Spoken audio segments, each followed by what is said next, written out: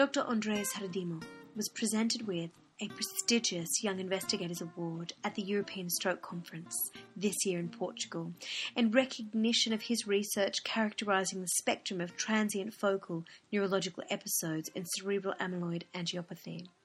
Dr. Haradimo presented his paper, Clinical Radiological Spectrum of Transient Focal Neurological Episodes in Cerebral Amyloid Angiopathy, a multicenter MRI cohort study and systematic review at the European Stroke Conference this year.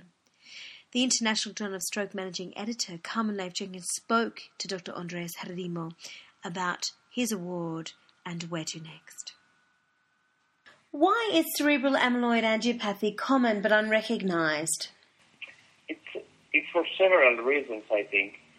First of all, traditionally throughout the years, cerebral amyloid angiopathy was only recognized on pathological samples. So you needed to have some autopsy material. And only very recently, in the last 40 to 50 years, clinicians realized that it is associated with clinical syndromes, most commonly intracerebral hemorrhage in the brain. But in order to recognize it, you need MRI and some special sequences. So most neurologists and even most stroke neurologists tend to ignore this just because they don't have the right tools to recognize it, and maybe because the awareness about cerebral amyloid angiopathy is not raised enough in the past years. So how did you recognize this clinical problem? So we now have the Boston criteria to make a diagnosis of cerebral amyloid angiopathy in vivo, and based on these criteria, which were developed by the Boston group in Massachusetts, in order to make a possible diagnosis, you need to have some evidence of lobar cortical subcortical intracerebral hemorrhage in a patient over 55 years old and without any other obvious cause of his hemorrhage. And if the patient has one hemorrhagic lesion, it's a possible cause. If a patient has two or more hemorrhagic lesions without any other evidence of a cause, then it's probable amyloid angiopathy. And recently, these criteria, they allow microbleeds to be included as hemorrhagic lesions. But in order to identify microbleeds, you need special MRI sequences called gradient echo MRI, which are very sensitive to blood breakdown products. So this is also another reason that many patients are missed with amyloid angiopathy because they don't get this sort of imaging. And so if they were able to access this sort of imaging, how do you imagine clinical practice would then change? I think because amyloid angiopathy it's a very common disease as populations get older, we're going to find out that actually many patients with intracerebral hemorrhage, especially lobar, and many patients with dementia are going to have cerebral amyloid angiopathy. Not as the only cause of their dementia, for example, but there might be a crosstalk between amyloid angiopathy and Alzheimer's disease and a mixed cause of dementia. So I think we need to really characterize the clinical symptoms associated with amyloid angiopathy, including transient focal neurological signs and episodes, and use the proper MRI scans, and then based on these, direct our clinical decision making, especially about the use of antithrombotic drugs in these patients. So, congratulations on winning the Young Investigator Award at the 2012 ESC this year. What kind of opportunities does an award like this offer to a young investigator?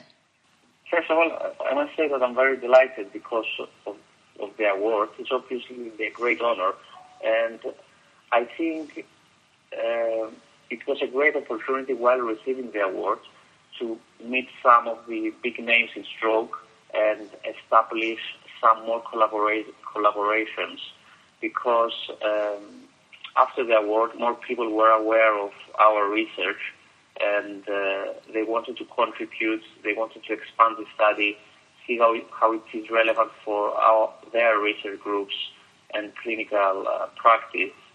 So it's really a nice opportunity to expand this research and for a young investigator, it's a nice opportunity to make collaborations, maybe establish some relationship with other institutes around the world. So it might even be a good opportunity for postdoctoral research, for example, and further career development. So because our study was retrospective, we're now trying to confirm and replicate our findings using a prospective study called CHROMIS-2, Clinical Relevance of Microbleeds in Stroke. The primary question of this study is not about amyloid angiopathy and transient episodes, but because we're collecting many data on intracerebral hemorrhage, we have designed a special questionnaire to capture these episodes, and we want to see how common are they, and if they're specific for lobar bleeds attributed to amyloid angiopathy or people with deep bleeds who have a different cause of underlying microangiopathy also get these episodes.